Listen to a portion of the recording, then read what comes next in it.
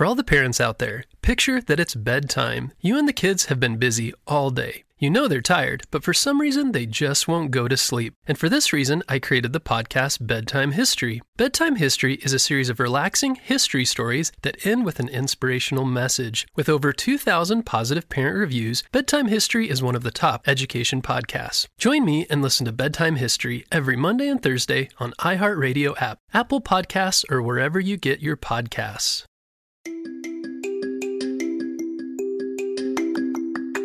Hello friends, it's Mr. Jim and welcome back to Kids Short Stories. Today's story comes to us from Sydney. Hey Sydney, she sent me an awesome idea for a story and you can too. Just head over to kidshortstories.com, send me your idea and maybe we'll turn it into an awesome adventure. Are you guys ready for a story about a game of freeze tag that all of a sudden turns someone actually frozen? Me too, let's go!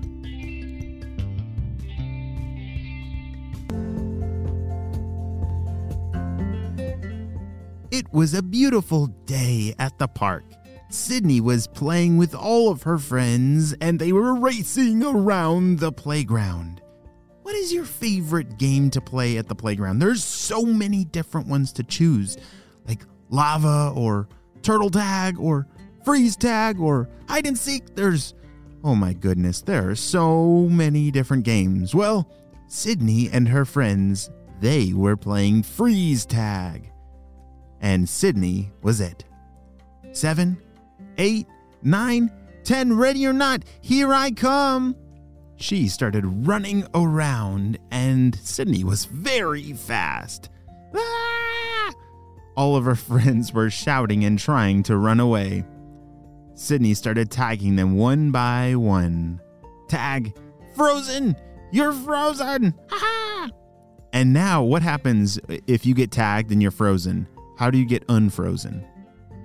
Yeah, one of your other friends has to tag you and then you become unfrozen, hopefully before Sydney catches everybody. Because if she freezes everybody, then she wins and the game is over. Well, Sydney was very fast. Faster than most of her other friends. And in just a few minutes, she had frozen everybody. Woohoo! I won! Shouted Sydney. All right, let's play again. Who wants to be it? Everyone was looking around. They had all now become unfrozen. Wait, Isaiah, the game's done. You can be unfrozen.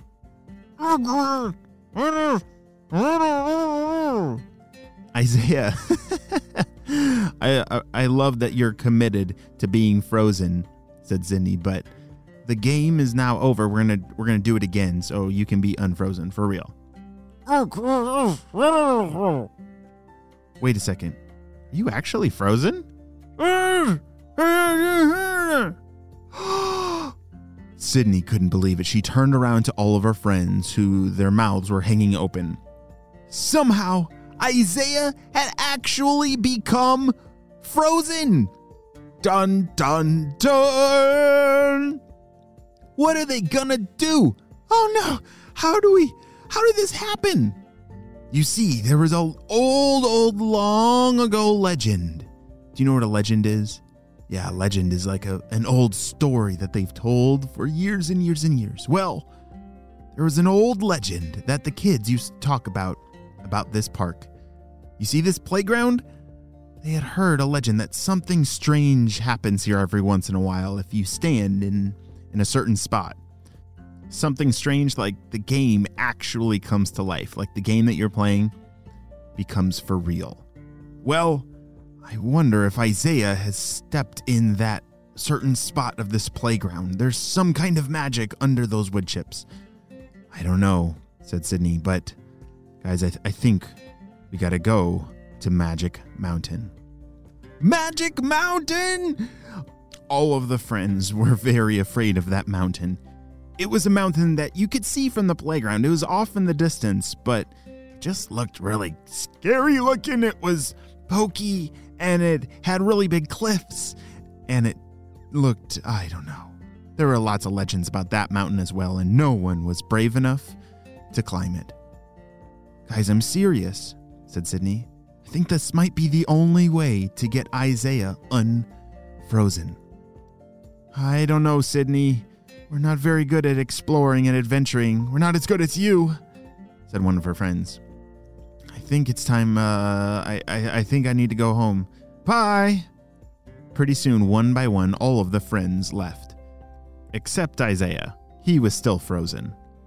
So it was just Sydney and Isaiah standing in this park.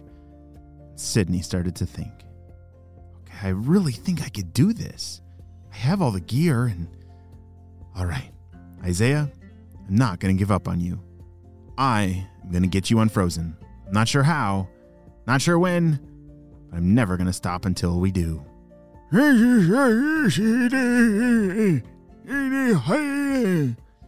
It was really hard for Isaiah to talk, but I think he was saying thank you to Sydney. Sydney dragged Isaiah over to a park bench and let him lay down there. He was still frozen, so he couldn't move, but she was able to get him onto that bench. That would be a little more comfortable and safer. All right, gotta go get my stuff. Sydney raced home, grabbed all of her gear, and off she hiked. She had to get to Magic Mountain fast. It was already past lunch, and so there weren't that many more hours left in the daytime. And she had to get him unfrozen before it became nighttime. Sydney had been running as fast as she could towards the mountain. She had all her gear and her hiking boots, and there it was. Was now standing in front of the mountain, looking straight up into the sky. Can you imagine a really tall mountain, and what if you were standing right next to it? Wow, it looks even taller from right next to it, said Sydney, but I gotta do this. Another part of the legend of Magic Mountain is there was some kind of magical creature that lived on this mountain that guarded a magical cure, a cure that she hoped would save Isaiah. As she started to climb the mountain and get higher and higher, it pretty quickly got windy and cold.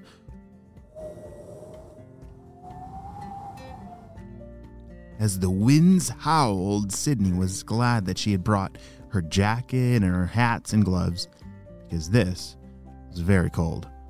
Probably as cold as Isaiah was feeling since he was completely frozen. So Sydney knew that she had to just choose to be brave and choose to not let the cold wind get in her way. She continued hiking further and further up Magic Mountain. None of her friends had ever gotten this far, and so she was pretty proud of herself. And then all of a sudden, she heard a sound. What are you doing? Who is that? What was that sound? Was that the sound of the creature that guards the magical cure on the mountain? I don't know. It sounds a little silly, but a little scary. We'll have to wait and see what happens on the next episode of Kid Short Stories. Bye.